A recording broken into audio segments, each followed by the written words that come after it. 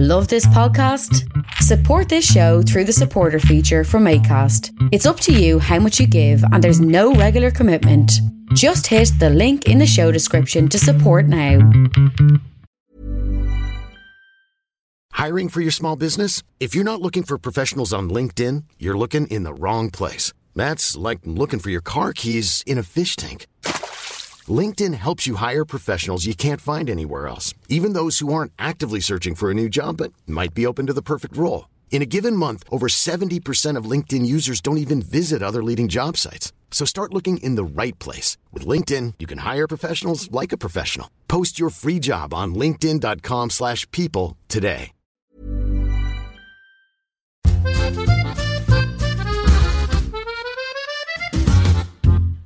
Welcome to Ambridge on the Couch, an in-depth look at the Archers with me, Harriet Carmichael, and Lucy Freeman. Before we dive in, let's remind ourselves of what happened last week with Lucy's Week in Ambridge. We began the week with Kirsty ringing Helen, who was, she said, mid-cheese, to say she was sitting in reception at a hotel for ghosts. "Are you okay?" said Helen, quietly dialing the mental health department of Borchester General. Kirsty pointed out that if anyone had told her that in the space of a year the hotel would have blown up and she would have married a gangmaster, she would have laughed as it sounded so ridiculous. Yes, it does, Krusty, doesn't it?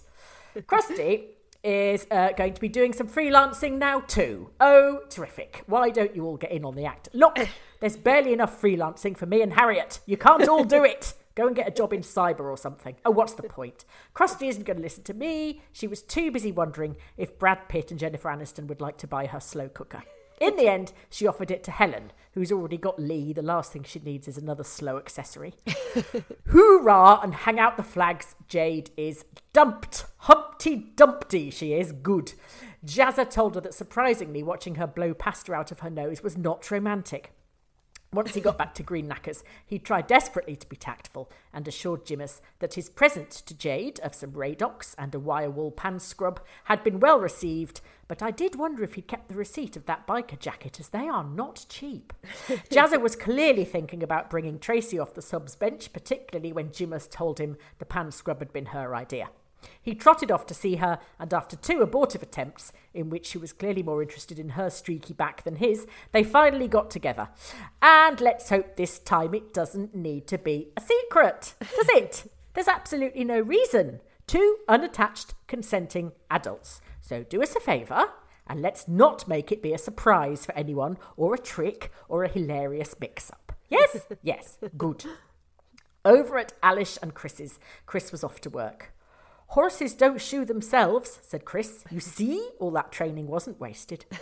While he was stripped to the waist in a leather apron attending to Sal Blakedown's needs, Brian popped round to see Martha. He suggested he took her out, so Alice packed up loads of stuff for her, including a nappy changing bag, which made him laugh uproariously because he's Brian Aldridge. "I'll put in a bottle," said Alice. She likes Zinfandel. Brian decided to take her out for a stroll to see the farm. "Well, Martha, one day all this will possibly be yours, but more likely the subject of a horrendous inheritance battle that will result in all of you being at each other's throats for decades," he said. Martha only woke up when Adam went past, which is a first. "It's little George's 16th birthday.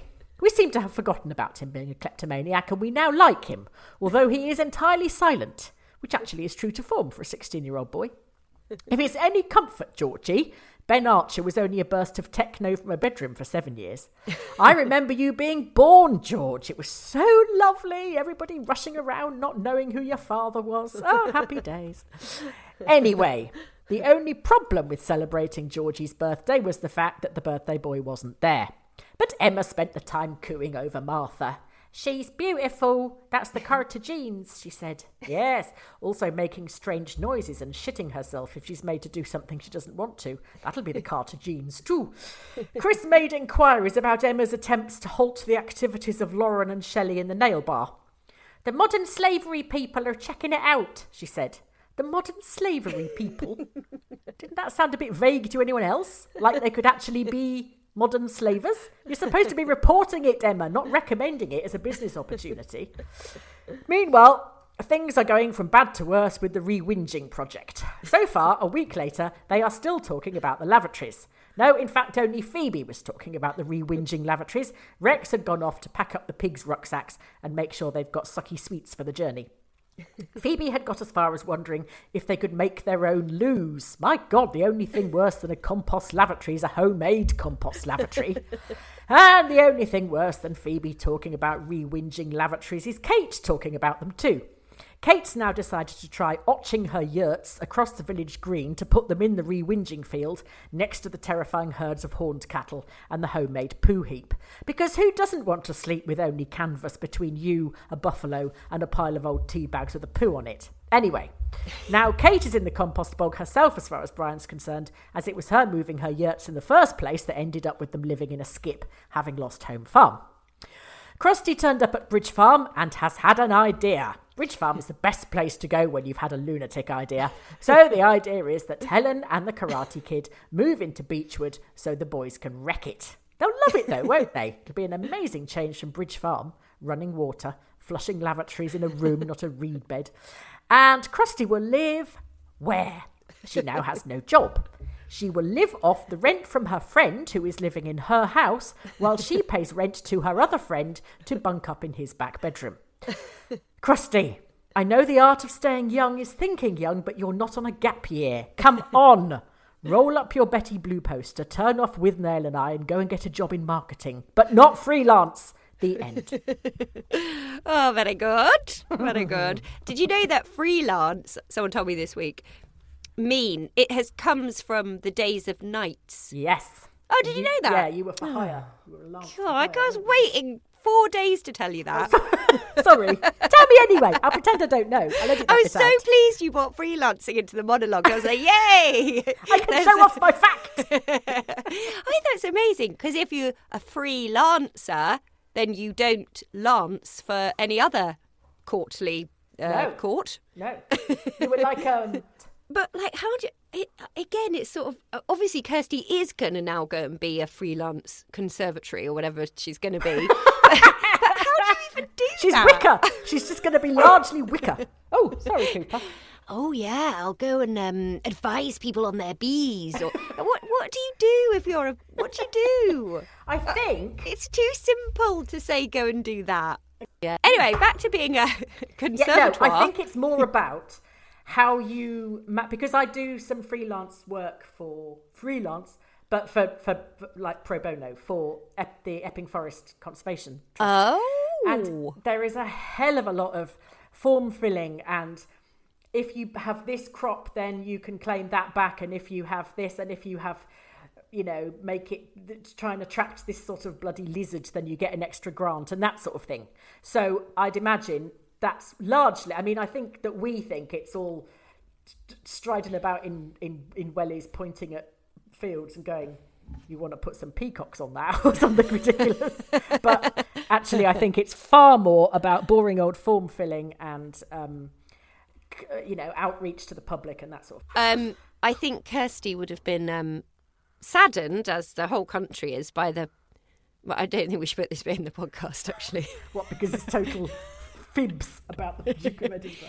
No, but presumably next week he will be mentioned. Yes. I had a dream that you basically had to write to the Archers and tell them about an experience you had with Prince Philip, and the best one they'd include in the episode. Because it obviously, it's the Archers, it's not going to go unmentioned, is it? No. So who have they got rushing up to Birmingham right now? Yeah. And they're literally phoning it in. It'll be, Susan, I've just had a text say the Duke of Edinburgh's died. Clary, do you remember that time he came in the shop?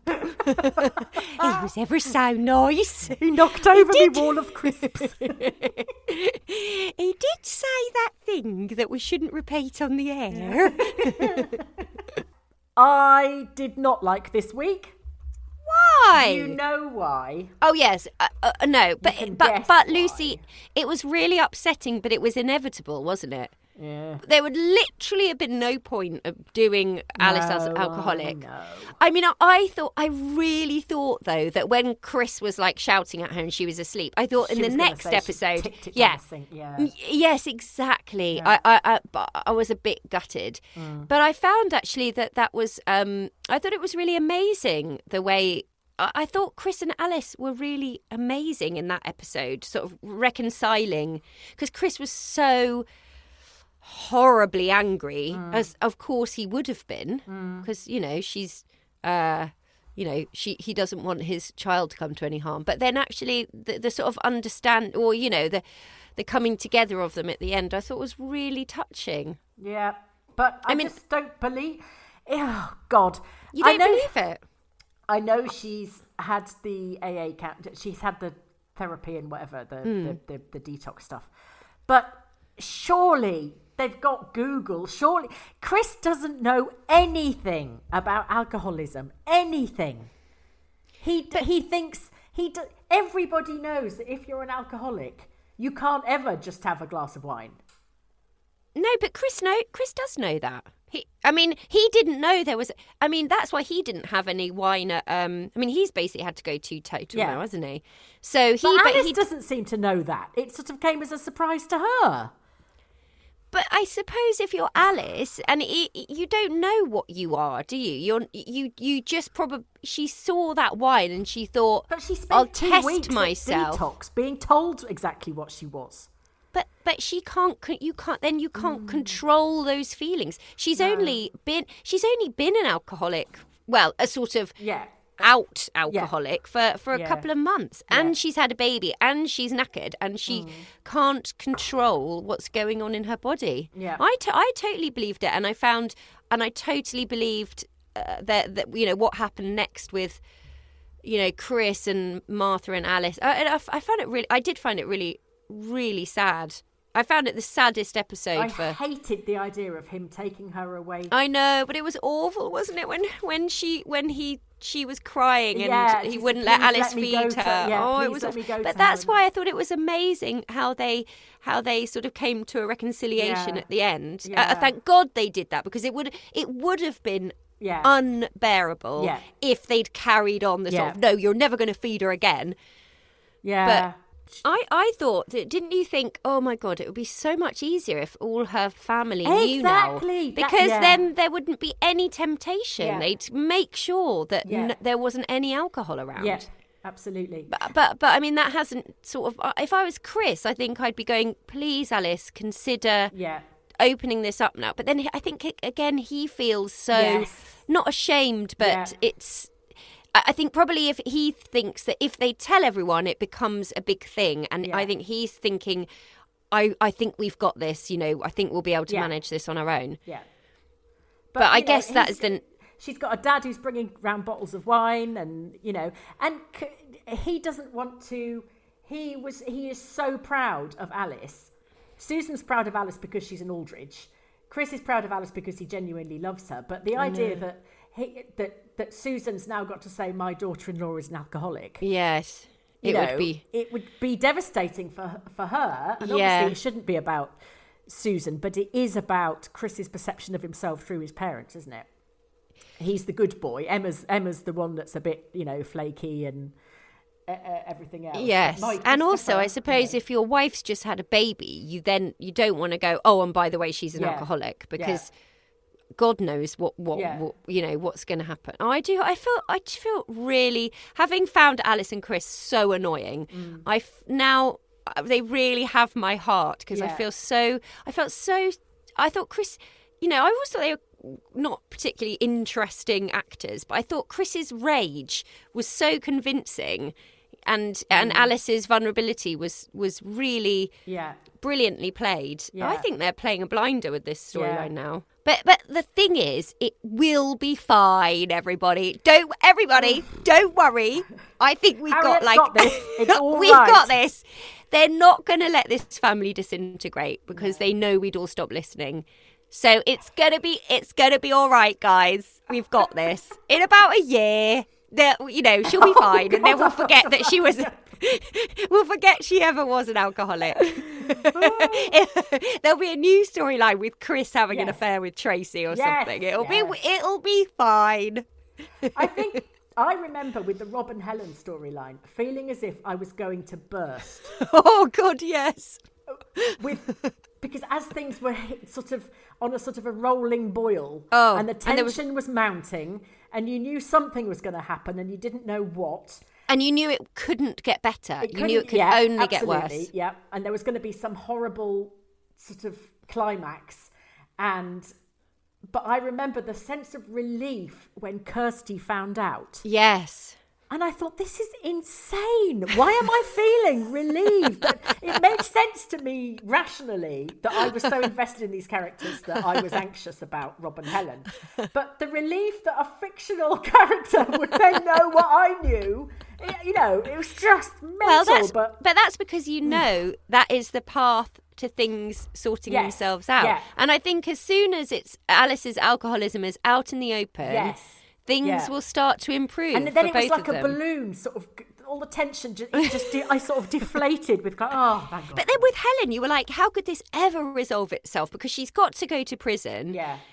She's lost the father of her child, and Henry's going to be completely messed up. But then, 3 years or whatever, it's like the garden is rosy again. I always come back to Ed Grundy and his crack addiction. 1 minute he's sleeping under a bridge. It's funny that you mentioned Georgie being born, and because when Emma and Will were talking about it, it was like, everything was wonderful, and you were right. That was us, wasn't it?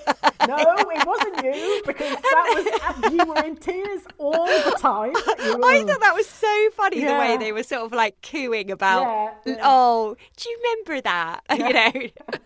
Yes, we do remember. You tried to kill me because I shagged your brother. Do you want to hear who wrote in? Oh yeah.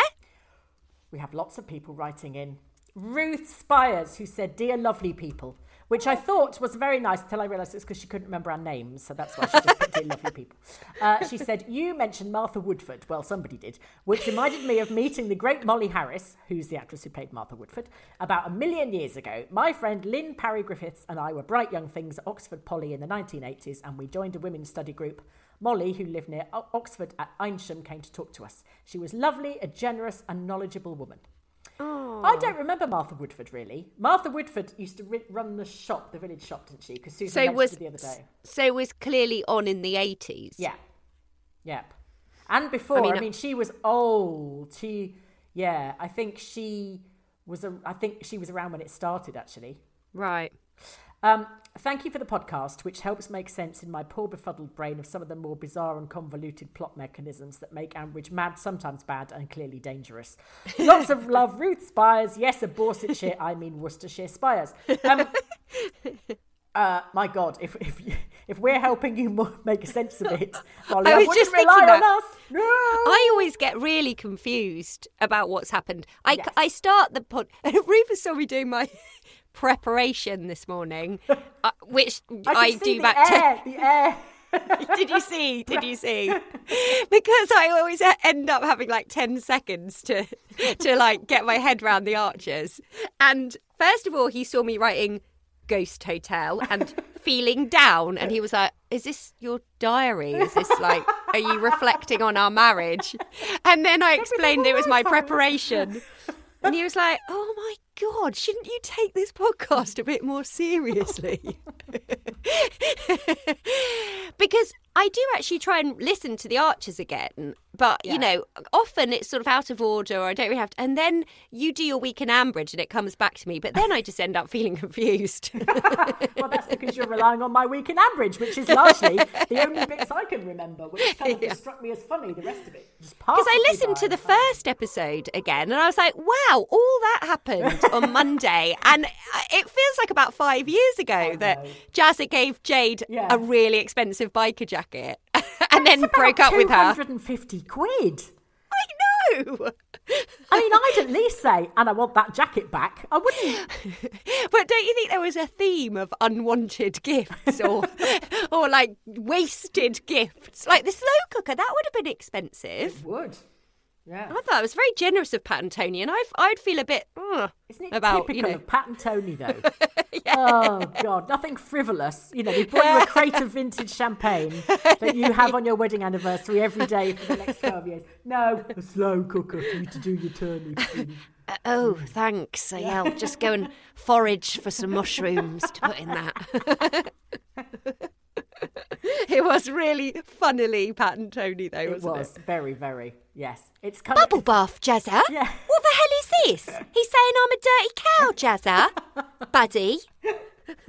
She really was, absolutely. I'm so glad she's gone. I know you. Yeah. She was horrible. Yeah.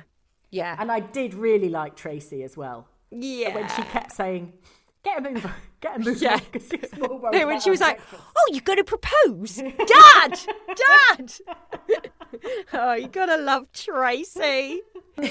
Helen Sherwood has messaged to say, surely the moment Alice mentioned a bottle of wine from Dad, did Chris not put his foot down and insist that he tells everyone to ensure Alice has the support she needs? Yes. Exactly. But as Harriet said, Chris is in denial because he just wants it to be fixed. So, you know, he's just hoping that it is magically. She said, I'm really looking forward to hearing how Mr. Newby gets his head around the whole George, Emma, Will, Ed parental lark. Even I had to remind myself with a quick squidge at the characters page. Yes, it was... When I was thinking, how the hell am we going to explain this to him? But anyway. And Phil Bailey messaged and said, because you only get half an email a month, here are my random thoughts.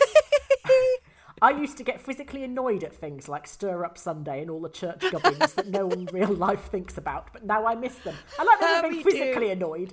Also, no one talks about polytunnels anymore. Mr. Newby reminds me of me 35 years ago when I started a job that involved being in a car for 12 hours a day and the lure of Radio 1 or a C60 had waned. One day I left the radio on after lunchtime news on Radio 4 and found myself listening to The Archers. I thought it was absolute rubbish, but then the following day I found myself at 1:45 thinking, I wonder if they managed to get the wheat in before it rained. And then I was hooked.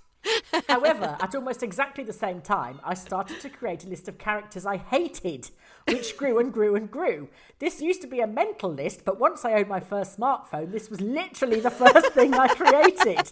It now runs to 46 characters. Almost everyone, apart from Eddie, Susan, Tracy, Neil, Linda, Brian, Jenny, Lillian, Jolene, Jim, Jazz and Alistair. God, I wish I'd had Ambridge on the couch then, or the internet. It took me years to work out how it all fitted together. That is so funny. And Ray Beddoe, who messaged to say that we are the highlight of his Audible week, he said. Ooh. Are we on Audible? Yes. Does he mean... Oh, are we on Audible? I don't think we're on Audible, no. No. No, but he means listening week. Okay. Not as in what he's listening to on Audible. No. No. Because we're definitely not the highlight of Audible. No. There's some really good stuff on there. Efron is that. Not us. And Owen Kiffin on his boat said, if they get together, we will need a composite name a la Trazza. This is for Kirsty and Roy. So we need a composite a la Trazza. Croy. But I am struggling. Perhaps your listeners could help us. The best I could do was Croyston or Roysty, both of which are crap. But I think Rusty. Croysty is good. Croysty or Rusty? Rusty. Yeah. No, I think Croysty. What did you say? Croysty's better. Croysty. It sounds Welsh. That's fine. Her former husband was Welsh. Yeah. So yeah. And she'd want to be reminded of him. But that was... I'm sorry. It went weird, didn't it? When she was like, oh, do you want my house? What? I've had a really good idea. No. Yeah. What, Kirsty? Sleepwalking again. Go back to bed. We'll talk about it when you wake up properly. Lovey, just keep the house. Yeah. Stay in the house and enjoy the house that you're not going to have to pay rent on. Yes. You're right, Lucy. She's gone a bit... And then Helen should have said... Don't be silly.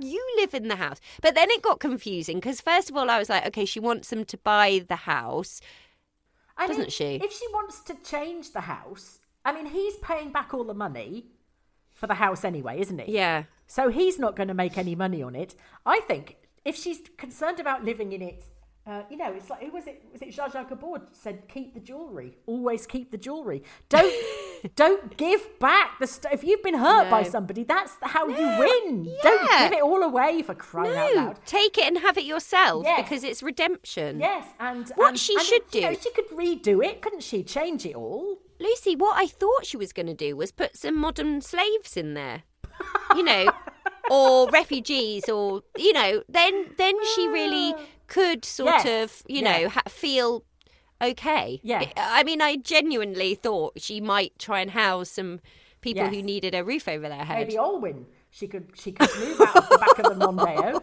and into Beechwood. Joy would like that. They'd get on well. Where is Joy? Bring back Joy. Yes, she hasn't been around for ages, has she?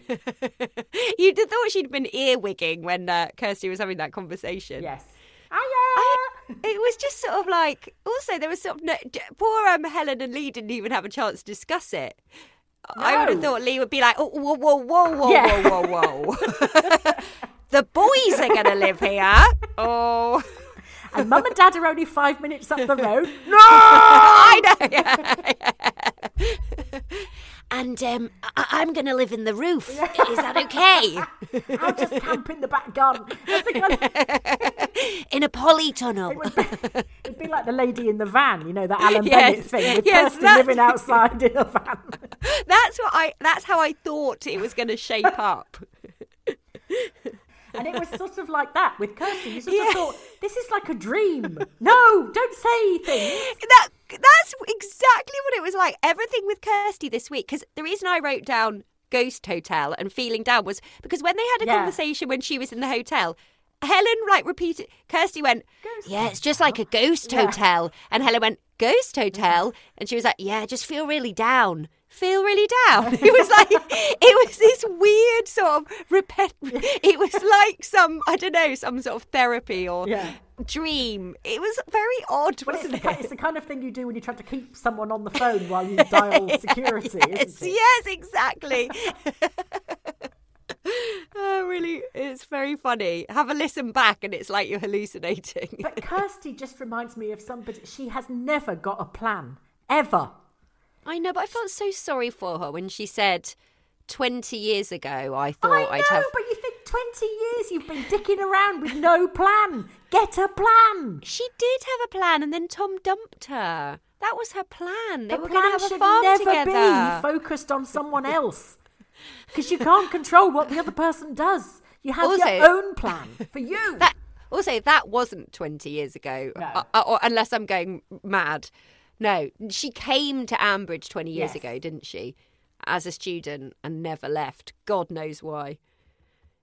But she's really got to take the docks off now, hasn't she? She's really got to stop being a bloody student. Yes. But then if that's her... But then that is sort of Kirsty, isn't it? She doesn't... She's young at heart and all that bollocks is fine, but she's like a... What are those? Pinball machine. Every decision she makes it's like it's not hers. She's just been pinged up and down the board by other people. My advice to her would be just go and see your parents for a bit. Like, get out of there and get some new friends for a bit.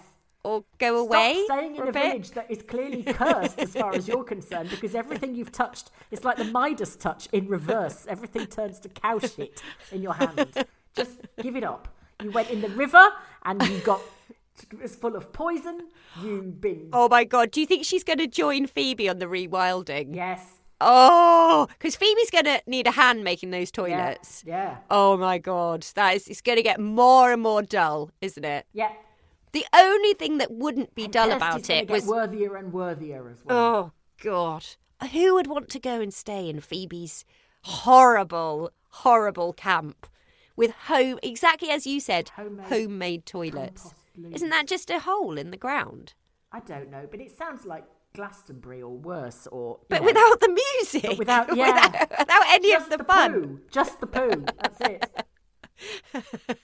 Probably the overpriced burgers as well, because Tom will no doubt wade in, won't he? And Natasha will be clip-clopping round in her high heels will still be making a sound effect even when they're on mud. Selling her bloody juices. But no, I wish they'd reference them. My favourite bit was Emma talking about the modern slaves. I nearly died laughing. I rang the modern slave. I thought You probably rang the Lloyds Bank helpline, Emma. You weren't paying attention, were you? Yeah, how did that nail bar go, Emma? Yeah, it's just like with the modern slaves, I rang the modern slaves and they were like, the modern slaves will sort it out. And they're really cheap as well. It was like she was just filling in what the script didn't have in it, or she couldn't read it properly, so she just... Or it's like when you're trying to pin a child down so did you actually give it to her? Yeah, what, in her hand? Well, I left it. Anyway, it's fine. Yeah, she got it. She definitely got it, yeah. Yes, it did seem a bit and it was a bit imprecise. Yes, and it sort of went from being, yes, I'm going to save these people, to kind of, I just rang the number. And me thinking that was going to lead us to Victoria. It's going to lead absolutely nowhere.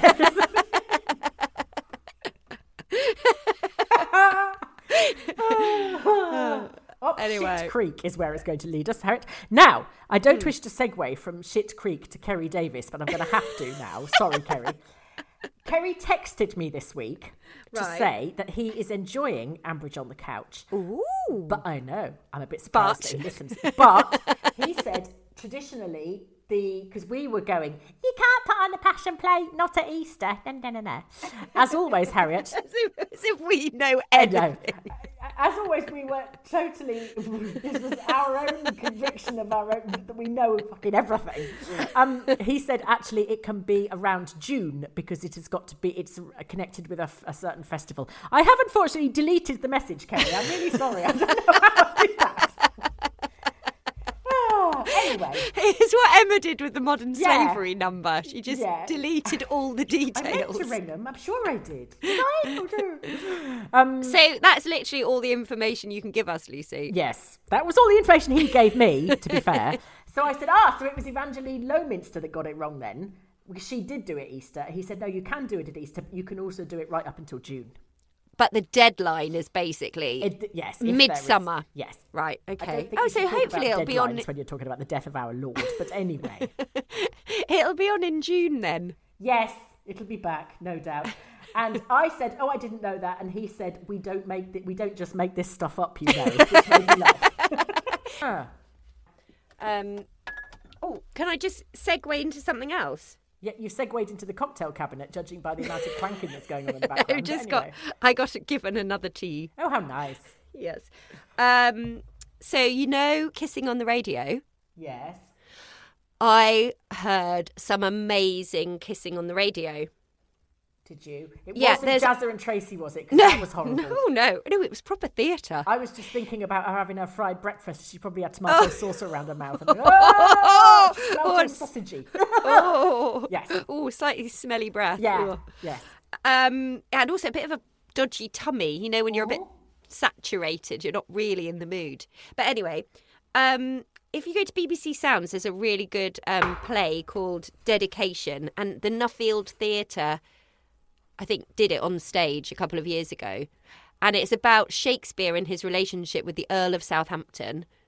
And it doesn't sound much, but it's kissing on the radio. Yes, and honestly, it was so beautifully done and slightly erotic that I recommend it to everyone. This is just turning into your sex line, isn't it? Really, this show is just Harriet's guide to putting this. There was no Ocado toys in sight as I was listening. Right. There's a trigger warning before we play this next bit. Mr. Newby was genuinely, deeply, deeply upset by... Oh, does he cry? I don't know if he cried, but he did get very, very worried. And he was messaging me before the episode saying, she didn't drink it, did she? Did she drink it? She didn't drink it, did she? And I was going, I don't know. I think Mr. Newby is like getting himself too intertwined with the Archers. But he hasn't got the filter yet that we've got. No. Because we know that this could all end like on Wednesday. Yeah. She could be. She could have set up. She will either have been checked into the Betty Ford clinic, or she'll be like Gwyneth Paltrow. So you know, when it happens, Mr. Newby, it will happen at the speed of light, and no one will ever mention it again. So we're slightly more inured to this than you are. So I think it's all very raw for him because he hasn't experienced the Ambridge roller coaster. Is this his first big storyline? Yes, it is, isn't it? Thank God we didn't start him on Rob and Helen. Can you imagine? Oh, God. No, but lots of people did come to the Archers at Rob and for Rob and Helen, didn't they? I always wonder if they stayed around. Or if when it went back to the Flower and Produce show, they just thought, really? Oh, okay. Oh. And went off and did something more interesting, you know. They just switched to Line of Duty and then thought, I'm going to live in that flower show shit. I don't know what that was. Oh, dear. Okay, so we'll play Mr. I'm pressing the wrong thing. Is today the end for Jazza and Jade? Yes! I'm hopeless at this sort of thing, and even I can tell we're near. He's a fundamentally decent bloke, so he's still done the whole birthday thing for her, but again, because he's a fundamentally decent bloke, he can't fake the love, and he can't help but be annoyed at Jade's reaction to Jim's present. I was rather hoping that after all the angst and self-recrimination of the last few months, Philip's conviction would have eased some of Kirsty's burden, but I see now that I was foolish and naive. Still, whatever, the really important thing in this scene is that Kirsty wants to go and see Helen to drop off a present for her mum and dad. And you won't be surprised, dear listener, to learn that I have no idea who Helen's mum and dad are. Lucy and Harriet won't let me see the cheat books that Laurie Dudley so kindly sent us until all the floors at On Ambridge Towers are spotless, so I'm reduced to guessing. I think Helen's an archer, right? And she's not old enough to be Peggy's child. Anyway, Kirsty said mum and dad, not mum, so that means she must be the generation below that. Which means she's Tony's or Lillian's or Jennifer's, right? I feel like I'm slowly getting the hang of this, which is a sure sign that it's just about to go pear-shaped. But if her name actually is Archer, that means she's almost certainly got to be Tony's. Otherwise, she'd be an Aldridge or whatever Justin's surname is. Now all I need to do is remember who Tony's married to. Bugger. I'll come back to that. In the meantime, this conversation about conservation consultancy, a cushy gig if ever there was one, makes me realise that I don't know what Kirsty actually does. I don't think she's worked in as long as I've known her. Not that she's alone in that in Ambridge, but presumably somewhere in the writers' filing system. Hey, remember last week when I said that the writers were going to make us squirm for a wee while longer before they allowed Jazza and Tracy to be together? Well, I'm not sure I've ever been more right about anything, and honestly, it's starting to wear a bit thin. Jazza's being so sweet, albeit in his usual clumsy way, and Tracy's just not hearing him. Countdown to Tracy realising her mistake and Jazza getting the wrong end of the stick and the hump in 3, 2, oh, wait, Jazza's back to have another go. Good lad. This is bound to... I've been distracted by the revelation that Tracy has a dad. I mean, of course she has a dad, but his name's Bert, and he lives with her, and I didn't know any of that. Does he speak? No. What's he like? Anyway, back to our regularly scheduled programming, and we have Trazza. I repeat, we have official Trazza. Finally. The manner in which they got together doesn't exactly fill me with confidence for the future. You'd never get a great job isn't exactly a top-tier chat-up line, but I'll take it. As long as they stop talking about sex like that, and there are no more kissing noises. I reckon Emerald O'Hanrahan, who plays Emma, is the best actor in the whole show. Yes. The only problem I have with her is that she looks nothing like what Emma looks like in my head. Emerald, if you're listening, I'd appreciate it if you could at least dye your hair blonde, please. Thanks in advance. Possibly more importantly, though, we have sightings of both George and Kira. How old are they? Do they ever speak? More to the point, does Ed Grundy Jr. ever say anything? I've been listening for 4 or 5 months now, and although there's been lots of Emma, I've heard nothing from her husband or indeed his brother. Has anybody ever heard Ed?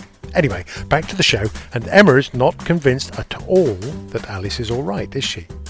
No, I'm sticking to my guns. Alice is all right, the writers are just mucking us about. Or at least they're mucking me about, because right after I've spent 10 minutes wondering about the existence of Ed, Will turns up. Oh, hang on. Am I remembering this right? He's George's father. So he's at the birthday party, but Ed isn't. the plot thickens. And hang on, didn't Emma claim that Ed was George's father? So this reminiscing about a shared parental experience with Will, did that happen? I'm completely confused now. Might go and read Finnegan's Wake or something to decompress. Blimey, the exposition is coming thick and fast this week.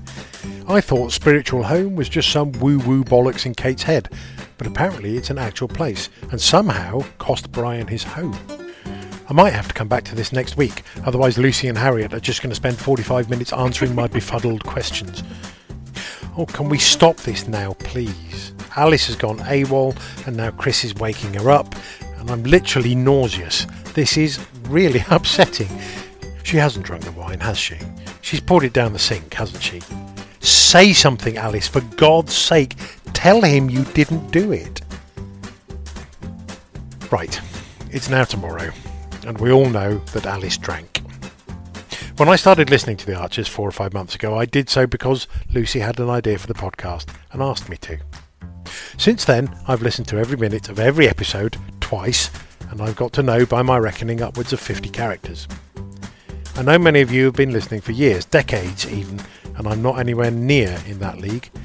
I listened to The Archers in the car as a kid, and have caught snippets of it in the intervening years. Nonetheless, this Alice stuff has genuinely upset me, and yes, I'm only too aware of how ridiculous that is. I'm not going to be making any jokes or even talking about it anymore, except to say that I really, really hope that she and Chris can cut each other some slack, and above all else, far, far above all else, that they start talking to people and getting some help. Nobody can guarantee that Alice won't drink again, but her and Chris's having to live at least partially secretly with that knowledge makes it more or less self-fulfilling. Please, writers, set an example. Get Alice help. Oh dear. Ooh, serious. I know. It's serious. It's getting serious, Lucy. Oh my God. I think he just needs to have a little time thinking about what is real and what is not real. Oh dear, he's so upset about it. I know. Oh, don't worry, it's not real. Do a quick run through of the questions that he's asked. The many, many questions. Go on then, because I lost track. Oi, Helen's parents are Tony and Pat. You have heard Tony. Tony is Yes. brother of Lillian. He's the and railway Jennifer. man. He's the model railway man. And he made the Stations of the Cross for the Passion. out of Hollerton Junction. And he is married to Pat, who is a worthy feminist who has been silent for the last year. Yeah, she's turned into a silent character. Yep. Lillian and Justin aren't married, so there is no way that... yes, so Lillian is Lillian Bellamy, not Lillian Archer. Tracy lives with Bert, her dad Bert, who is also Susan's dad, because Tracy and Susan are sisters. And Bert is, you asked what Bert was like, Bert is common as muck. That's the only way I can describe it, really. And he doesn't often speak, I don't think. Has he's spoken a bit, hasn't he? Or was that Gary, her brother Gary, who sometimes speaks? Actually, has Bert spoken? Oh, no, I don't think he has. Ed Grundy. I don't know why we haven't heard Ed Grundy for a while. He's probably recording something else for someone else. But he's an extremely a prominent character in the village, and he centres around a lot of storylines. Him and his brother Will have a long-seated antagonistic sibling relationship, which occasionally flares up into gunfire. Yes. So I don't... Yes, now, here it gets tricky. Ed, Emma, and Will were all friends together when they were children because Clary and Susan were best friends. And they sort of all grew up together. And Will was always the good one. Ed was always the black sheep, a bit. Emma began seeing Will and got engaged, but Ed was totally in love with Emma. He sort of has been all his life, hasn't he? Harriet. Hello, Harriet. Are you still there, Harriet? Yeah, absolutely. God, honestly, I wasn't on my phone. What time does this podcast finish? I'm trying to do it quickly. It's hard. worry to send him. Yes. Anyway, so she didn't know whether she didn't know whether Georgie was Will's son or Ed's son, but it turned out to be Will's son. But then she married Ed, so now she is Emma Grundy, and Georgie has Ed, and he has Uncle Ed, and he has Will, but Ed lives with him. Anyway, look, Georgie's 60 now. It doesn't matter who his parents are, because he can just stop become just a character being so on his own. hidebound. It's not to do with your parents, actually, Mr. Newbie. And spiritual home, Kate refused to move her yurts because Brian filled the river with toxic waste. She still refused to move her yurt, so they couldn't sell the land, and then they lost home farm, and I'm a bit confused about how that bit happened. But anyway, It was all Kate's fault. And I'd forgotten about that, actually. Yeah. But it was good to be reminded. Yes, by Brian being incandescent with fury. For once. And good on Brian for whoopie-doo taking the baby for a walk. Yes, and then going, where's Jennifer? Happy? Oh, that's so funny. Jennifer clearly has never visited because she's just had a hurty-toothy for 2 weeks now. Yes.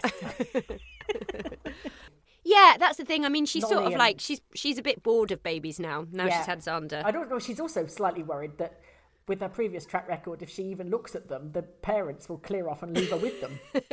So she's very careful never to hold them. Exactly. She just looks at them from a distance and says, "That's nice, darling. Hold on to it, won't you?" No, not even when you go to the shop. You take it with you. Okay. So let's cross to Ambridge to find out what's going on the therapist's couch.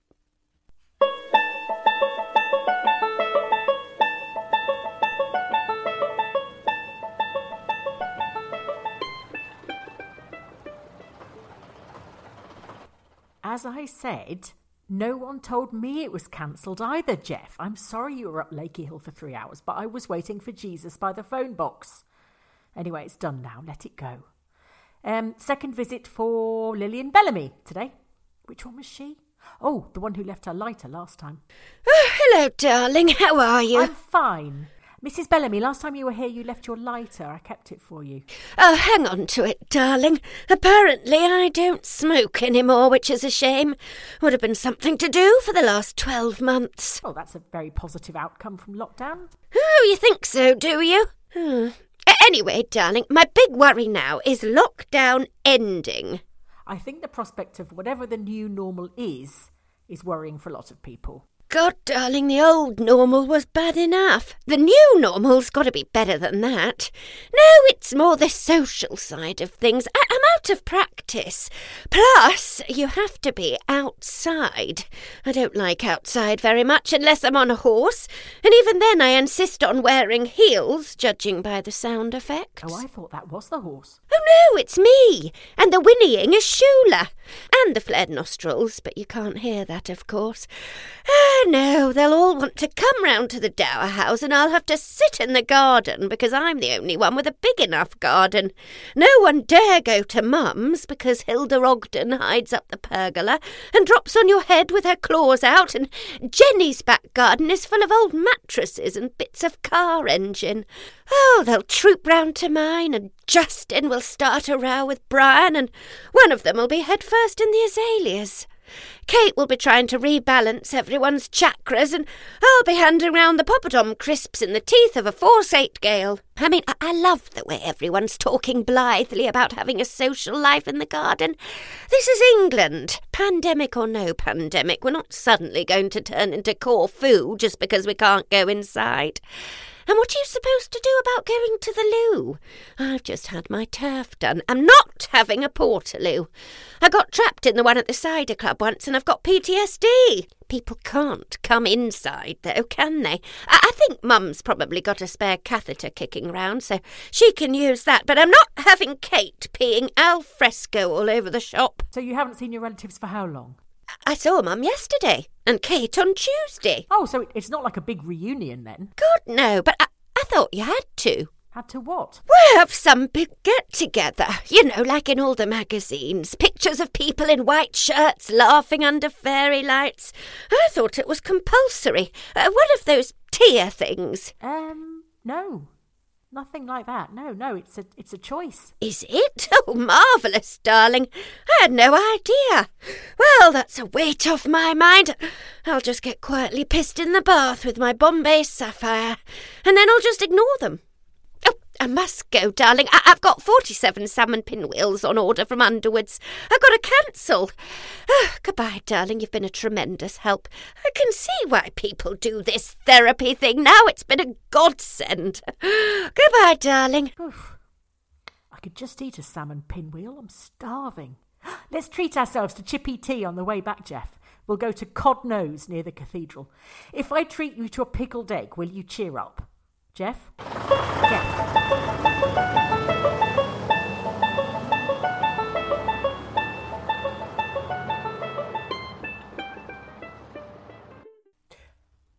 So that's that. Subscribe to us on iTunes and you'll never miss an episode. If you would like to get in touch with us, you can email ambridgeonthecouch@gmail.com. We are at... That's ambridgeonthecouch@gmail.com. That was good, just because of your cold. Because I've got a cold, You sound all sexy. I can go really low, yeah. Amazing. Watch your pelvic floor. We are at On Ambridge on Twitter, or you can follow Mr. Newbie on Twitter at NewbieCouch. And in the meantime, it's goodbye from both of us. So next week, there won't be an Ambridge on the Couch, as we're going to have a holiday, and Mr. Newbie needs some time to pull himself together. But we'll be back the week after, so have a lovely fortnight, and we'll be back on the 25th. Bye! Bye!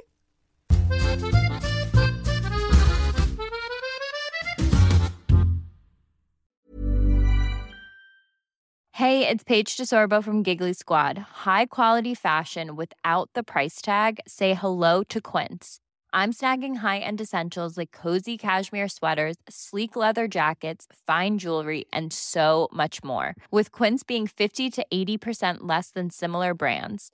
And they partner with factories that prioritize safe, ethical, and responsible manufacturing. I love that. Luxury quality within reach. Go to quince.com/style to get free shipping and 365-day returns on your next order.